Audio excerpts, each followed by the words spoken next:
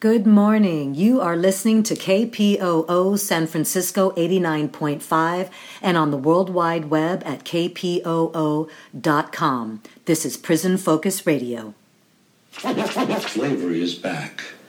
In fact, it was never abolished. The 13th Amendment to the U.S. Constitution abolished slavery, except in prison. At the current rate of incarceration, by the year 2010, the majority of all African American men between 18 and 40 will be in prison, the state as their captor. It's going to take people who are willing to fight, not people who want to negotiate with the enemy. Prison.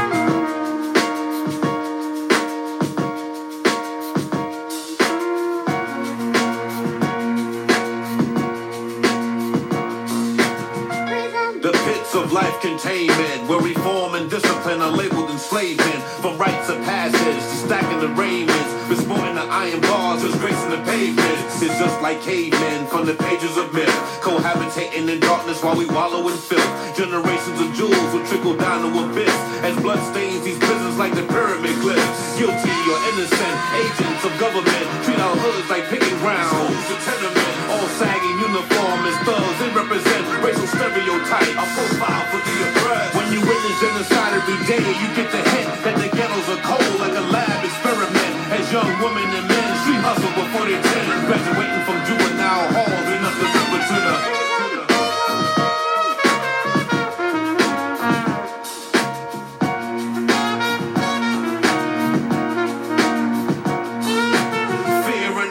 play Generation X. The house of regret locks down our street vets. Regroup and repent, we lost sight of our mission. Without a ride for justice, we must remain on the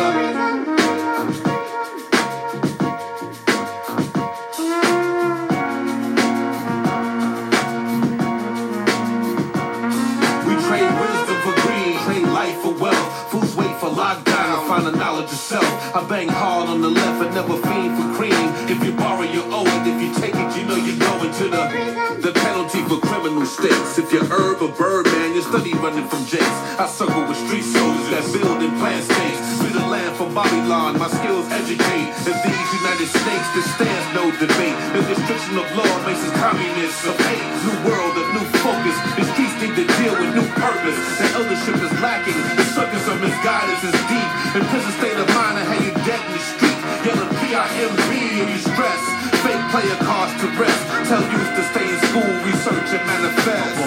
Slave ways from the whip to the gaze. From streets to the caves, we stand judge, poking dagger. 12 heads decide if you keep your street swagger. Don't be between bars, this crazy world gets fatter. I'm a key fucking lesson, wise don't the mad hatter. Rock a hog up my dog, cause I deal with life matters. It's strange in the side of my people and what's sadder. We make devils pie and put our hands in the batter.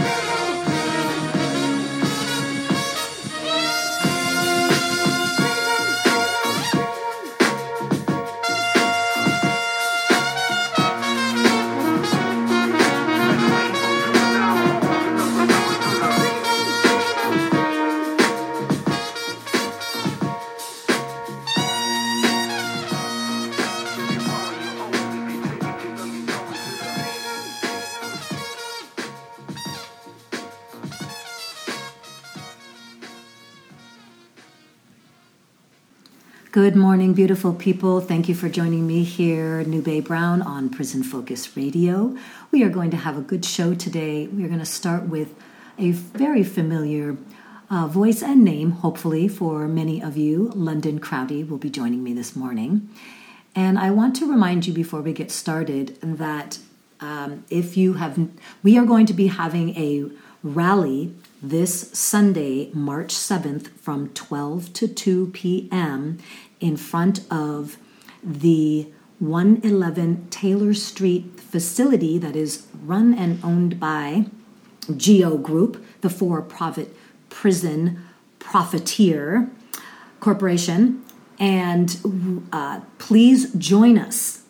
Again, you can get all that information also by going to the sfbayview.com. We are in solidarity and going to be rallying to free Malik and get GEO out of California. So please join us. Again, that will be March 7th from 12 to 2 p.m. At the 111 Taylor Street facility in San Francisco. All right. Also, welcome to Women's History Month. All right. Women's Herstory Month. So you will be hearing a lot from some very powerful voices over these next few weeks here on Prison Focus Radio. And I just want to say, I hope you are doing your best to continue in your self-care, continue in your solidarity, this solidarity movement and moment, and that you are finding your place to be, to do the work in a way that continues to uplift humanity and really see the power that we have of the people. I want to remind you also, please continue, if you have not yet, or if you even have, to call the governor at 916-445-2841. The ask is simple. Demand the release of our elders. This is coming out of the Liberate the Caged Voices, the campaign to liberate our caged elders. These are mostly the men of the California hunger strikes, the ones who organized those historic hunger strikes and created the agreement to end hostilities that ended indefinite solitary confinement. Because they won their suit against CDC small r, they have been retaliated against ever since. These are people, these are men, these are family members, these are fathers and sons and uncles, grandfathers, some of them who spent decades in solitary confinement. They have been denied parole multiple times. This is an egregious abdication of people's human and civil rights. These are the people that we love and we care for, and we are not going to forget them. Please just call the governor at 916-445-2841. All right, we are going to get started now with London Crowdy. London Crowdy, I want to thank you for joining me this morning. Oh, thank you for having me, Nube. It's always a pleasure. An honor. Yes, for me too. Always mutual. So I want to let the listeners know if you have been listening to Prison Focus Radio over these months, maybe over the past year, you will recognize London Crowdy as someone that we have not only had on the show before, but she and I used to co-host Prison Focus Radio, and for a time, and it was absolutely wonderful. I really do miss you. But for those, yes. And then for those, though, that are new to hearing your voice or even knowing who you are, London, I would love for you to give folks a little bit of background on who you are, just kind of set the context for our conversation. Sure, absolutely. Welcome. Great day, everyone. My name is London Crowdy. I met Nube about almost a year and a half ago. What connected us is that I am formerly incarcerated. I spent a little bit over 8 years in a federal prison, and I came home and I was welcomed by Legal Services for Prisoners with Children, All of Us or None. And that's where I met Nube as well as her other colleagues, and we started talking, and Nube invited me to come and have this wonderful experience where I learned so much, and I had the blessing, the opportunity to come and co-host with her. And since then, I have moved on from Legal Services for Prisoners with Children, and I'm now currently at Faith in Action East Bay. Oh, Faith in Action. I love that. Okay. So I would love for you to tell us, why don't you just tell us about what's going on with you at Faith in Action in the East Bay. Sure, I'd love to. So what brought me to Faith in Action East Bay is, honestly, just trying to find my footing, still figuring out what I wanted to do. And so I started to have the interest in trying to have more of a focus on helping folks before they get to prison. Like, how can I tend to the community, be active in the community, and uplift the community? So be like help with the different diversions that, and create awareness for folks before they end up in prison. And so at Faith in Action East Bay, they have given me the opportunity to do that. I'm an organizer there. And my area of focus is the Live Free Table, which puts focus on creating opportunities, creating that destruction against mass incarceration within the community, whether that's economic help for folks coming back into the community, housing, et cetera, working on bills, reform within that area as well, and also a place at a table where people feel comfortable who are returning citizens, returning back into the community. And I also work in Ceasefire, which is a very new experience to me, but Ceasefire is a program that's data-driven, and what it is, it's community-centered, and what we do is just that, is try to increase the peace within the community.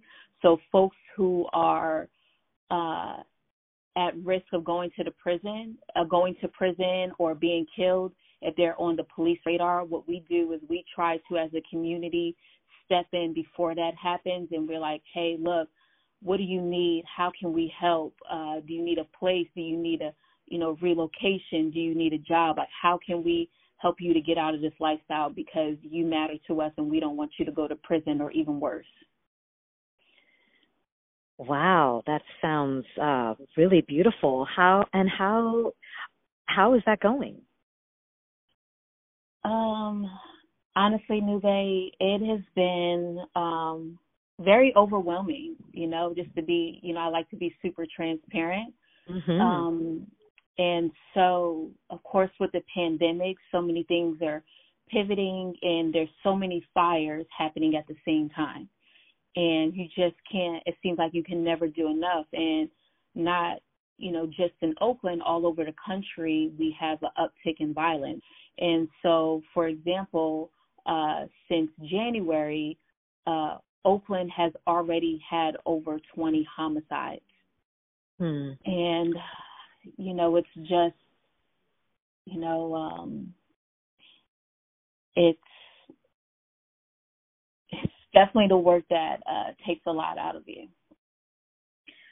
No, I feel you on that, and I appreciate you.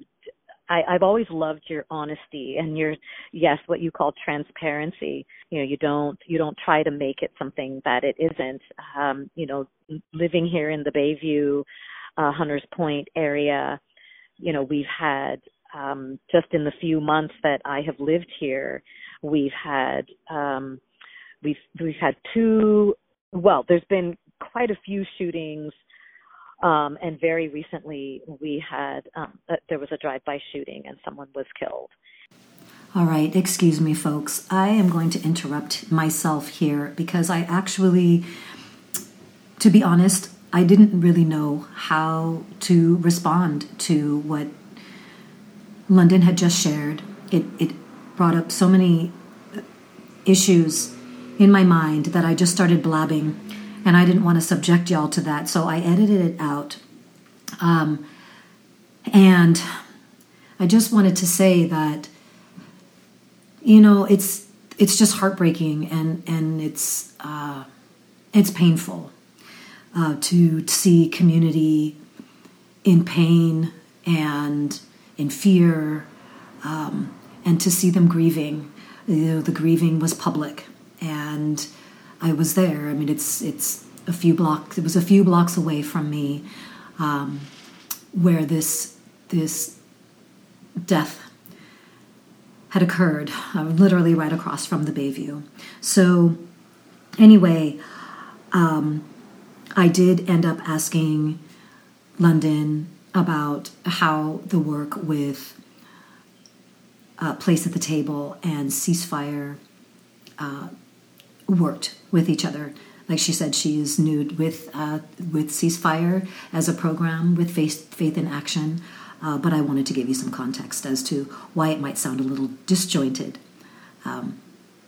Okay, here we go.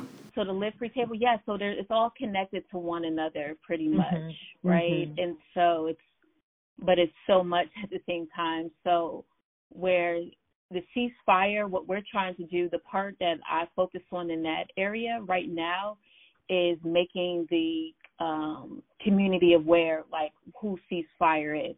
One, so they can access it, and two, that they know that we're there. So, this is a situation that doesn't just affect the people who are being gunned down by senseless violence, but it also affects the people who live in these neighborhoods, who lives in these communities, who doesn't want to feel safe to be able to sit on their porch, walk down the street, have their kids play outside, etc., right? We don't overlook that. And so what we do as well is we try to, Faith in Action is, our ground focus is building leadership. And so what we do is we work with community members. We don't recruit. We don't do any of that. It's like, hey, we build a relationship with them. And so it's like, hey, what are these areas that affect you the most? What are something that, what do you care about? What moves you? And then once they tell us, then we say, okay, well, what do you want to do about it? How do we walk hand in hand to fix this? So it's not really about Faith in Action fixing it. It's about working with the community, teaching folks how to govern their own space, how to use their voice, access their power, etc., to be a part of the solution. It's beautiful. I know. Are you feeling people are receptive? So Faith in Action, it's new, right? New Bay. So I've been there since the end of October. And so, it's all still a learning experience for me, and it's different community. What I've realized, what is different is that, when I came home, I went straight into a place I was blessed to be in an environment where I was around formerly incarcerated people and people who worked strictly on that. So I was welcome with open arms, and there was a sensitivity there. There was a care there, et cetera, right? Because that was the area of focus. That was the community. And I feel like I was in a bubble, in a protected bubble, honestly. And so now I'm in this area where it's different. And so it's not necessarily, that's the transparent to me. It's definitely been different, but it's been a growth experience. So Faith in Action, what their primary area is trying to engage different worship entities. So whether that's, the synagogues, the churches, the mosques, et cetera. It's like, hey, you guys are in this community, isn't this a part of our faith, putting our faith in action? So it's like almost organizing through a congregation.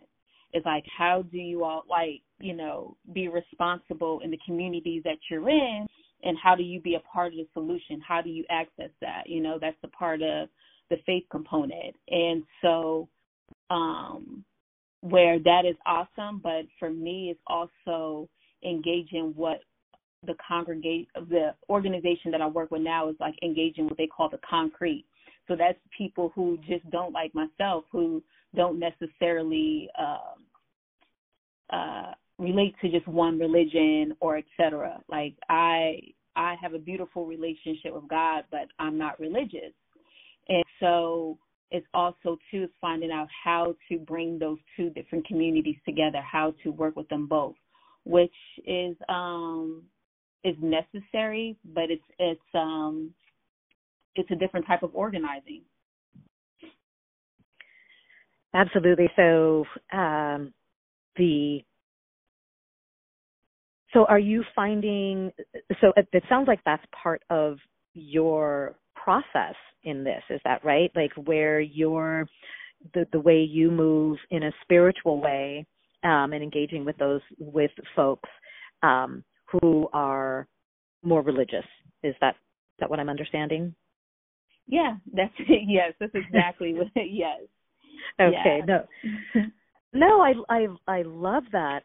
That's beautiful, because there is a separation. There is that tension, right, with folks that ascribe to a particular religion and those don't, and being able to find that place where they can work together, I think, like you said, is a different kind of organizing. And I really commend you, because that's again, that's one of those places where where there's those, the tensions can be, you're wanting to overcome those tensions, those places where they keep us separate, as opposed to finding those places where we can work together.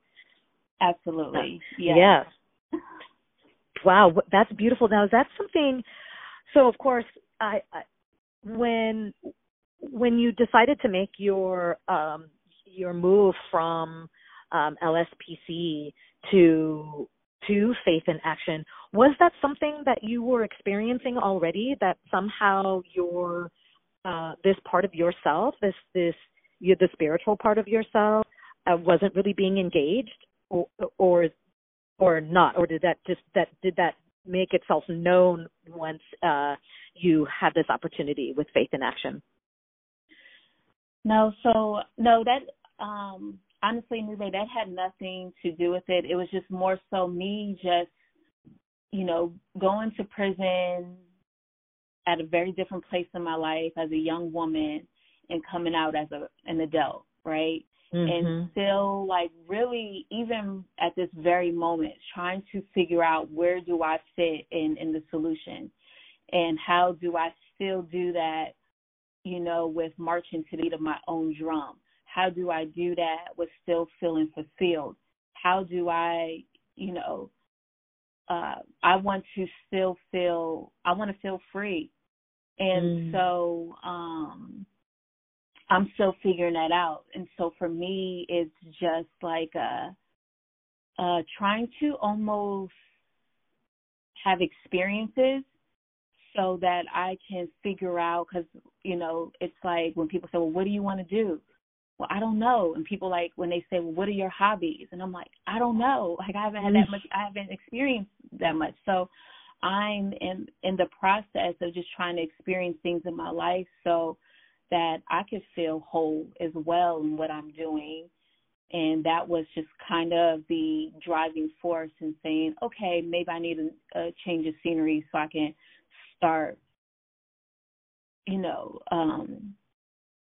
being brave and seeing what's out there, because I have seen, especially from prison, you can feel yourself sometimes just getting complacent, right? Mm-hmm. And so I've been through that in several different times in my life, so I try to be aware and work against that. So, yeah, keep it fresh. And you exude that, and you always have. You've always been down for the adventure, at least since the time I've known you, which is, I realize it's only less than 2 years. But I love that about you. You're always like, yes, there's a great opportunity that could help me to emerge and find out more about myself. I'm going to check that out. Yeah. I love that about you. And so speaking of that, I know that there are some other projects that you are doing outside of your work with Faith in Action. Did you want to share any of that? Yeah, sure. I'd love to. Thank you for that. Of course. So one of the things I'm super excited about is that Road Trip Nation, which is the show that airs on PBS. And what this show is about, it's about folks who get on an RV and they travel to certain places around in the country for about 3 weeks.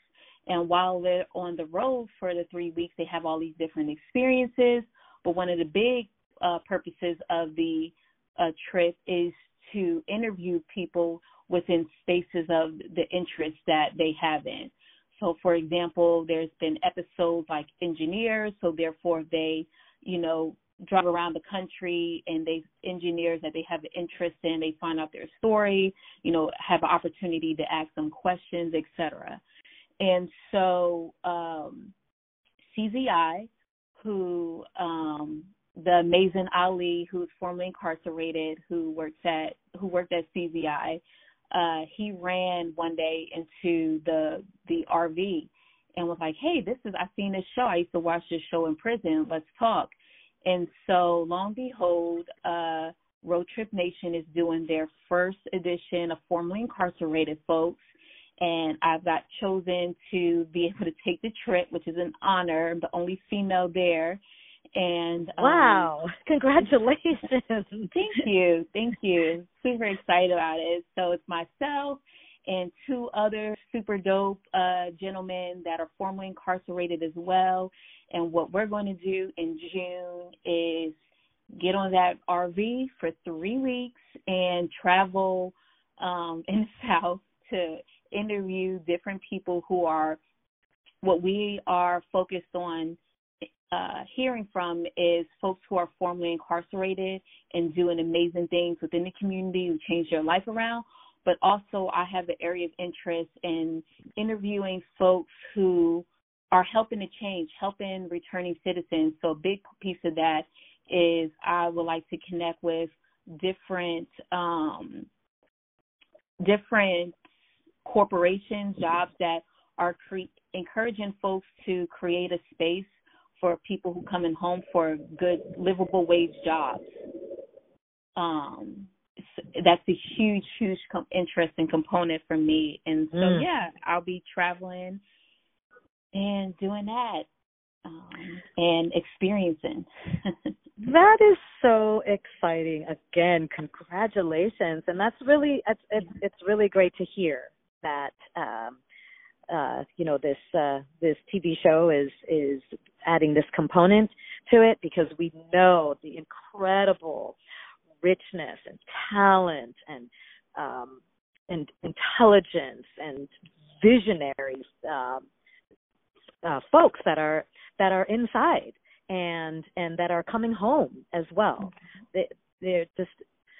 There's just so much there, and to be able to continue to highlight that, you being one of those people, of course. So it's really that's beautiful to see, and congratulations again. Thank you. Yeah, super excited. Yeah. Okay, so one of the last things that I want to ask you is that we are in Women's History Month, or Women's Herstory Month, and I don't know if that's something that you think about, or it's just. But did you, in the context of Women's Herstory Month, as a Black woman at this time, did you want to say anything about that, or talk about anything that, again, anything else that's happening with you in the context of Women's Herstory Month? For me, it's honestly, every day being a woman is a celebration. Every day women need to,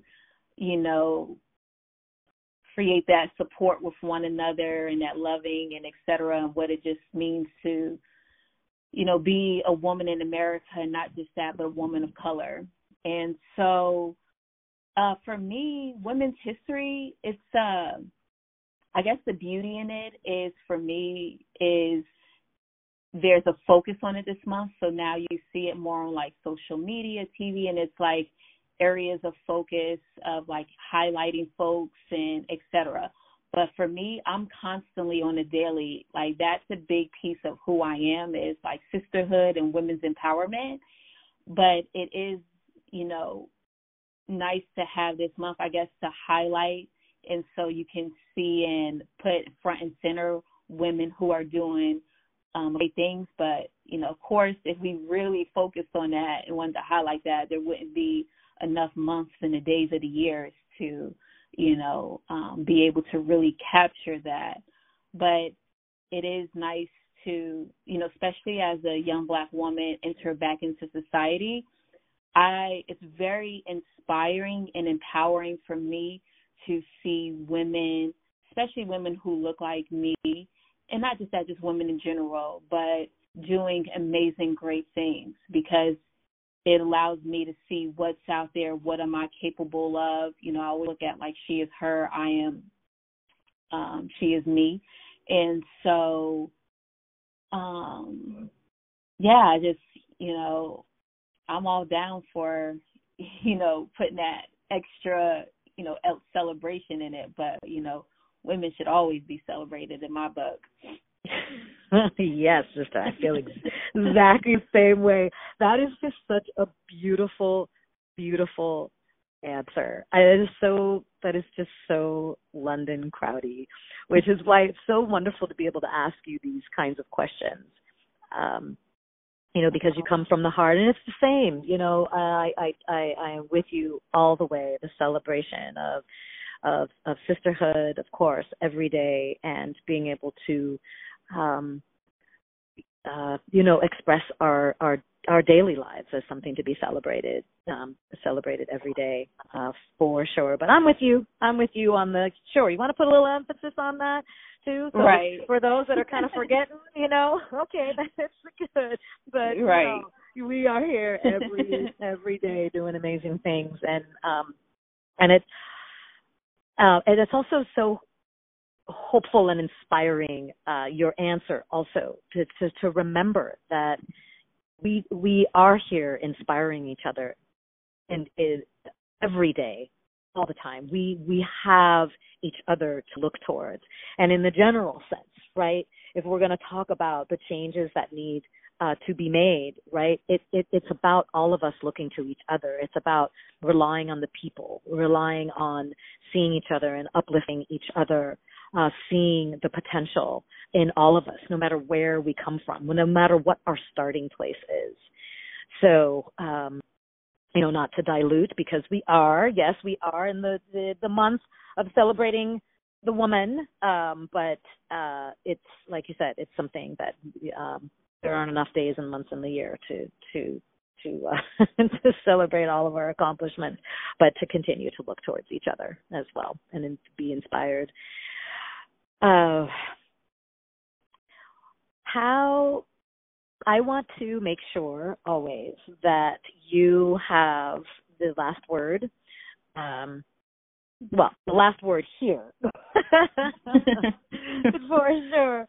There's always, we could be in conversation, of course, for hours, and I really do look forward to more, but I want to make sure that you get a chance to express anything that you would like for the listeners to hear, or just some more London Crowdy wisdom. Wow, thank you, Nuve. I don't know. Let's see. I guess what I would just say to the community is like, my prayers and my love just goes out to everyone right now, because, we are in some tough times, and it just seems like it's just one thing after another, and that can take a lot out of you. And so I just encourage everyone to not only be gentle with yourself and loving with yourself and putting that extra care and self-care and self-love, that extra attention, but also extend that to thy neighbor as well.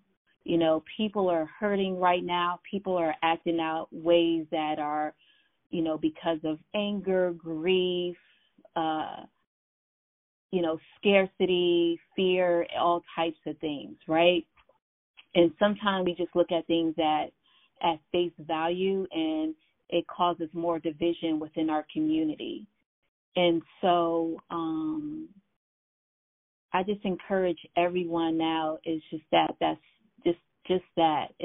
self-care, that self-love can go a long way with just, paying attention to yourself, and also extending that olive branch to your neighbor and to the community. We're in this together. We can't run from one another. And so let's all be a part of the solution. It's a personal choice that we can all take. London, thank you so much for that. Yeah, thank you for giving me the space to share that. Thank you. Of course, of course. All right. Well, we will get together again, I hope. And for sure. And I definitely want some updates, because we want to know what else is continuing to happen with Faith in Action and the beautiful programs that they are putting forth with The Place at the Table and Ceasefire. Again, always very just hopeful, inspiring, and visionary work. We love it, and we'll get together again. But until then, have a beautiful day. You too, Nube. Thank you so much. Blessings to you. Okay. To you too. Peace. Bye. All right, if you are just joining us, this is Prison Focus Radio here on KPOO San Francisco 89.5, and I am your host, Nube Brown.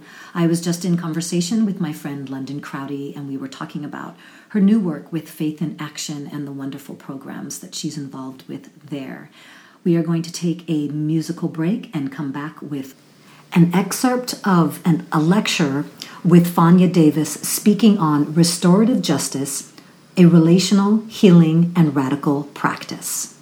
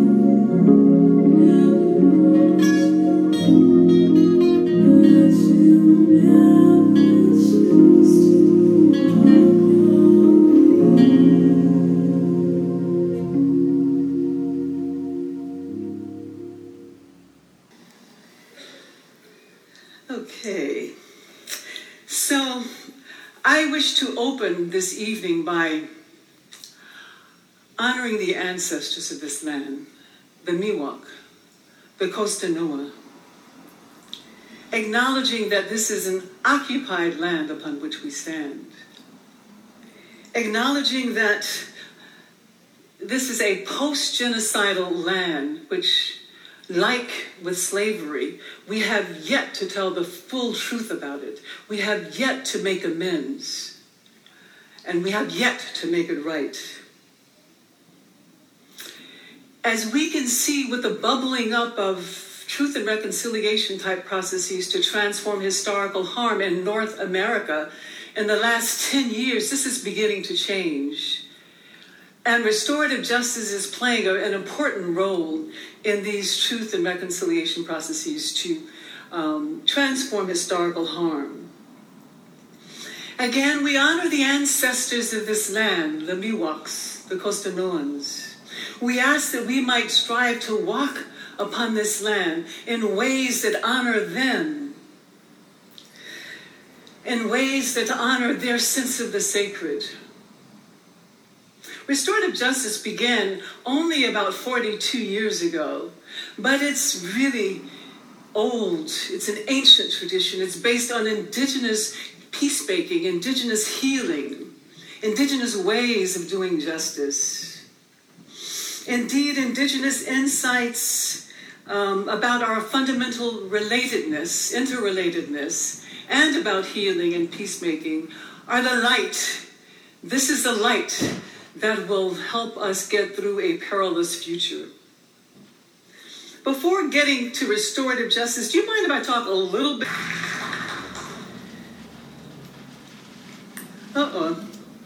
Can I? This will be a review, so please bear with me. What is restorative justice? Restorative justice is a worldview rooted in indigenous principles and a theory of justice that emphasizes bringing together everyone affected by harm or wrongdoing to address their needs and responsibilities and to heal the harm to the degree possible. So you can see that it's both a worldview and a theory of justice. Many people think of restorative justice as a conflict resolution method, but this is a very narrow view, in my opinion, of restorative justice. It's actually a worldview that is based on indigenous principles, and especially the fundamental bedrock principle that affirms the bonds of our interrelatedness. And this is akin to the African expression Ubuntu. I am who I am because of my relationships with you, with everyone, with the earth. I am because we are, and we are because I am. The primacy of relationship. In Lakesh in the Lakota Sioux, and Mitaki Oyasin in Lakota Sioux. This notion that we are all bound up in an inescapable web of mutuality, to paraphrase Dr. Martin Luther King. And when harm or wrongdoing happens to someone, it reverberates to immediate relationships, and it reverberates out in a broader sense to relationships as well.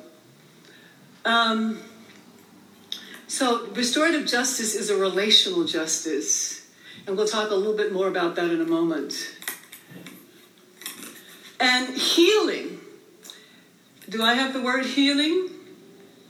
Yes. Bringing together anyone affected to address their needs and responsibilities and to heal the harm as much as possible. So restorative justice is a relational justice, it's a healing justice. So I think this is a really good exercise to help us understand the difference between prevailing justice and restorative justice. We can ask, what are the three questions that retributive or criminal justice asks? It asks what law or rule was broken, who broke it, and what punishment is deserved.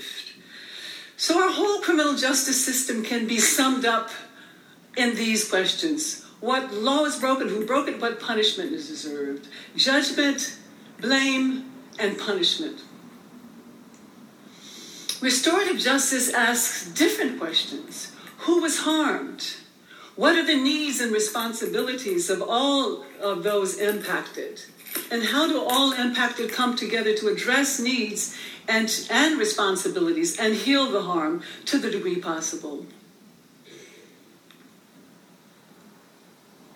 I mentioned that restorative justice is about 43 years old, and actually it goes back to ancient times. Its roots are in indigenous ways of being.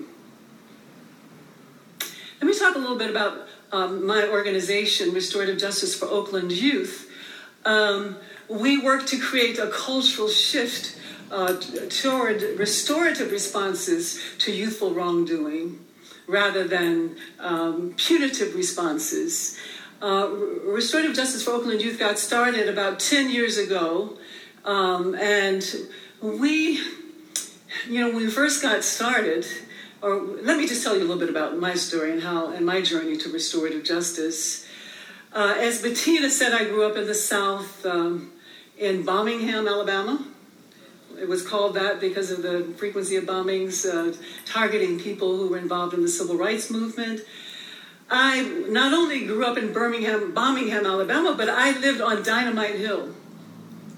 That was the name of our neighborhood. It got that name because there were so many bombings. We had just moved our family into a neighborhood that had previously been all white, so we were pushing the color line. We were fortunate that our family's house was never hit, but homes all around us were hit. We went to a church just 2 blocks away, and we had interracial discussions at that church. Our church was bombed because white and black people were sitting, and children, youth were sitting and talking together. The house across the street from the church belonged to a man by the name of attorney Arthur D. Shores, who worked with Thurgood Marshall when Thurgood Marshall was a litigator going before the Supreme Court. His home was bombed because he was an advocate, a legal advocate for black civil rights at the time. And then, of course, there's all the daily indignities of riding through town. Mommy, why can't I go to the amusement park? And why can't we go to movies? And why isn't there a library for us? And why can't we go to a zoo? Of course, the pervasive social messaging was that we were subhuman, that we were inferior, and we didn't deserve these things that our white counterparts did. My mother was a strong antidote and always telling us, don't ever let anybody tell you that you are less than they are. You can do anything that you set your mind to. And then my friends, 2 good friends, were killed in the Birmingham Sunday school bombing. Cynthia Wesley and Carol Robertson. Cynthia and Carol. Cynthia lived just a few doors down from me, and Carol was a very close friend of the family's. So coming out of the South, I was imbued with this desire, this great desire to do all that I could do and be all that I could be to change the world, to create a world without racism and oppression. And so I left the South and became involved in every possible movement that you can think of. The Black Power movement, the Black Panther movement, the women's movement, the anti-apartheid movement, the anti-war movement, the economic justice movement, the socialist movement. And I reached a point after fighting so many years against racism, against capitalism, against sexism, and as a civil rights trial lawyer, fighting against racism in the courts, that I became burnt out. And I literally became sick. I became ill from the hyper rational and hyper aggressive and hyper masculinist identity that I had to adopt to be successful as a trial lawyer as well as an activist. And so synchronistically, I was led to, well, first of all, I shut down my law office. And I was led to this PhD program in Indigenous Studies that Bettina mentioned a little bit earlier. And I found myself studying with healers in Africa, because I sort of intuitively knew that I needed more healing energies and more creative energies and more feminine energies to come back into balance. I was out of balance. So that's what I did. And then I came back to this country, and I wanted to, after I got my PhD, I wanted to get a job doing this wonderful healing work about 10 or so years ago. But I couldn't find a job that would pay me well enough. So I ended up kicking and screaming, going back into my law practice. But it's a good thing I did, because as a lawyer, I was invited by lawyers to go to a conference. And that's where I learned about restorative justice. And when I learned about this justice that cares more about broken lives and broken relationships than broken laws, this justice that seeks to heal harm rather than replicate harm, this justice that seeks to create greater peace instead of deepening conflict, it was an epiphany for me. Because for the first time, I felt that the lawyer, the healer, and the warrior could be one doing this work. So one of the first things that I did, as you can imagine, with my long history of racial justice activism, was Google restorative justice and race. And you know, I found hundreds, if not thousands, of articles and books on restorative justice, but maybe two articles on race and restorative justice. So for the first 30-odd years of the restorative justice movement, there was no racial justice consciousness at all. I knew that I had my work cut out for me. And so one of the first things that I did, and that Arjoy did, was to change that. And I will say that in 2011, when I attended my first National Restorative Justice Conference, there were very few people of color there. And there were maybe two presentations on race and restorative justice, one that I was giving and one that an African-American dean, law school dean, was giving. And so he and I conspired at that conference to change that. And so for the next conference in 2013, we invited guess who as a keynote speaker? My sister Angela Davis. Of course, she knows nothing about restorative justice, but she knows everything about racial justice. Excuse me, I'm having some difficulties here. That conference where Angela spoke and Tim Wise spoke, the first time the restorative justice activists and scholars had a dialogue with racial justice activists and scholars. That was a watershed moment that really transformed the movement, so that the most recent conference, which was in 2015, everything had changed. We had more than 50% people of color. Almost all the presentations explicitly or implicitly addressed racial justice and social justice. And Arjoy is credited with that major transformation in the restorative justice movement. Before I get to the applications, I want to say that restorative justice invites a paradigm shift because our current justice system is based on the Roman justice notion, to each his due. And the idea is that if someone causes harm or commits a crime, it creates an imbalance in the scales of justice. And the only way we can rebalance the scale is to cause harm to the person who caused the original harm.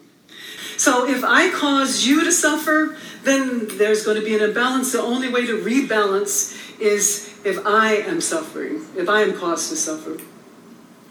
So basically, our system harms people who harm people to show that harming people is wrong. right? And this only replicates harm. We know from trauma research that harm people when they are not healed go on to harm other people. So our justice system sets into motion this endless cycle of harm. It replicates itself. It pervades all of our culture, and that's part of what we're seeing today.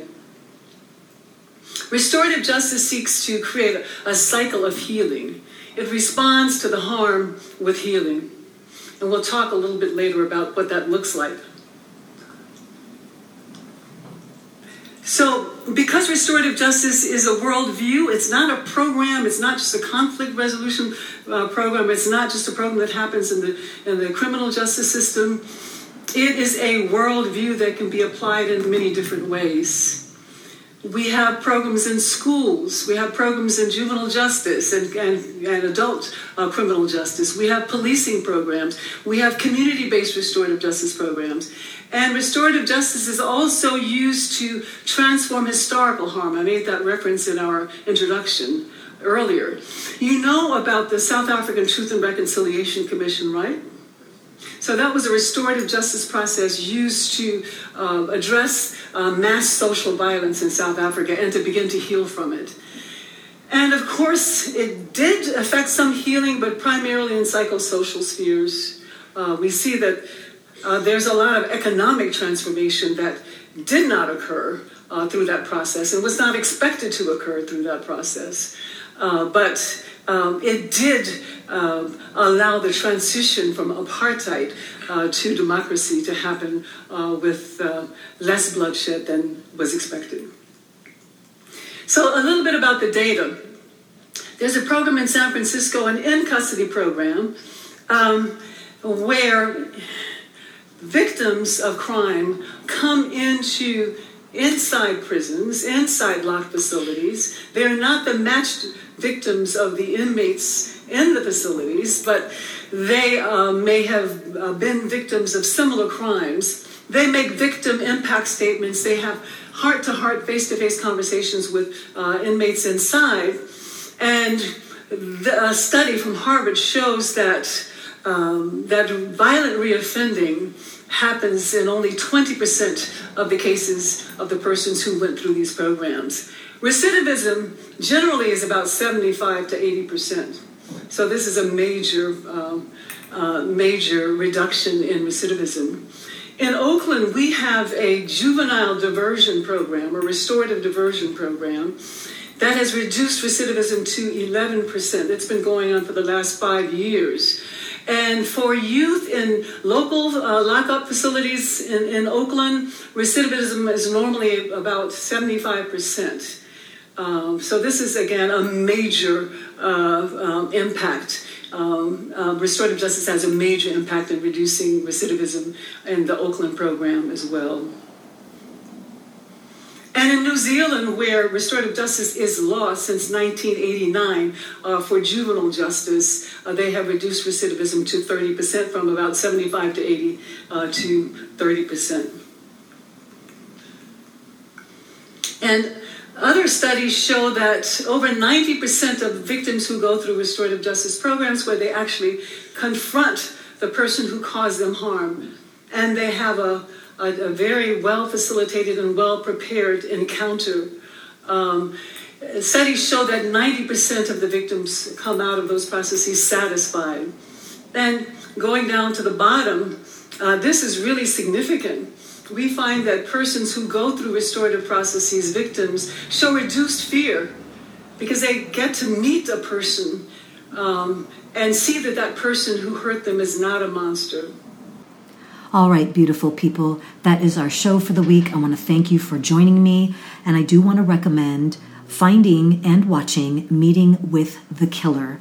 Fania Davis does go on to say that there was success there, and we will see you next week. I hope to see you all at the rally on March 7th, Sunday, 12 to 2 p.m. at 111 Taylor Street in San Francisco. All right, take care.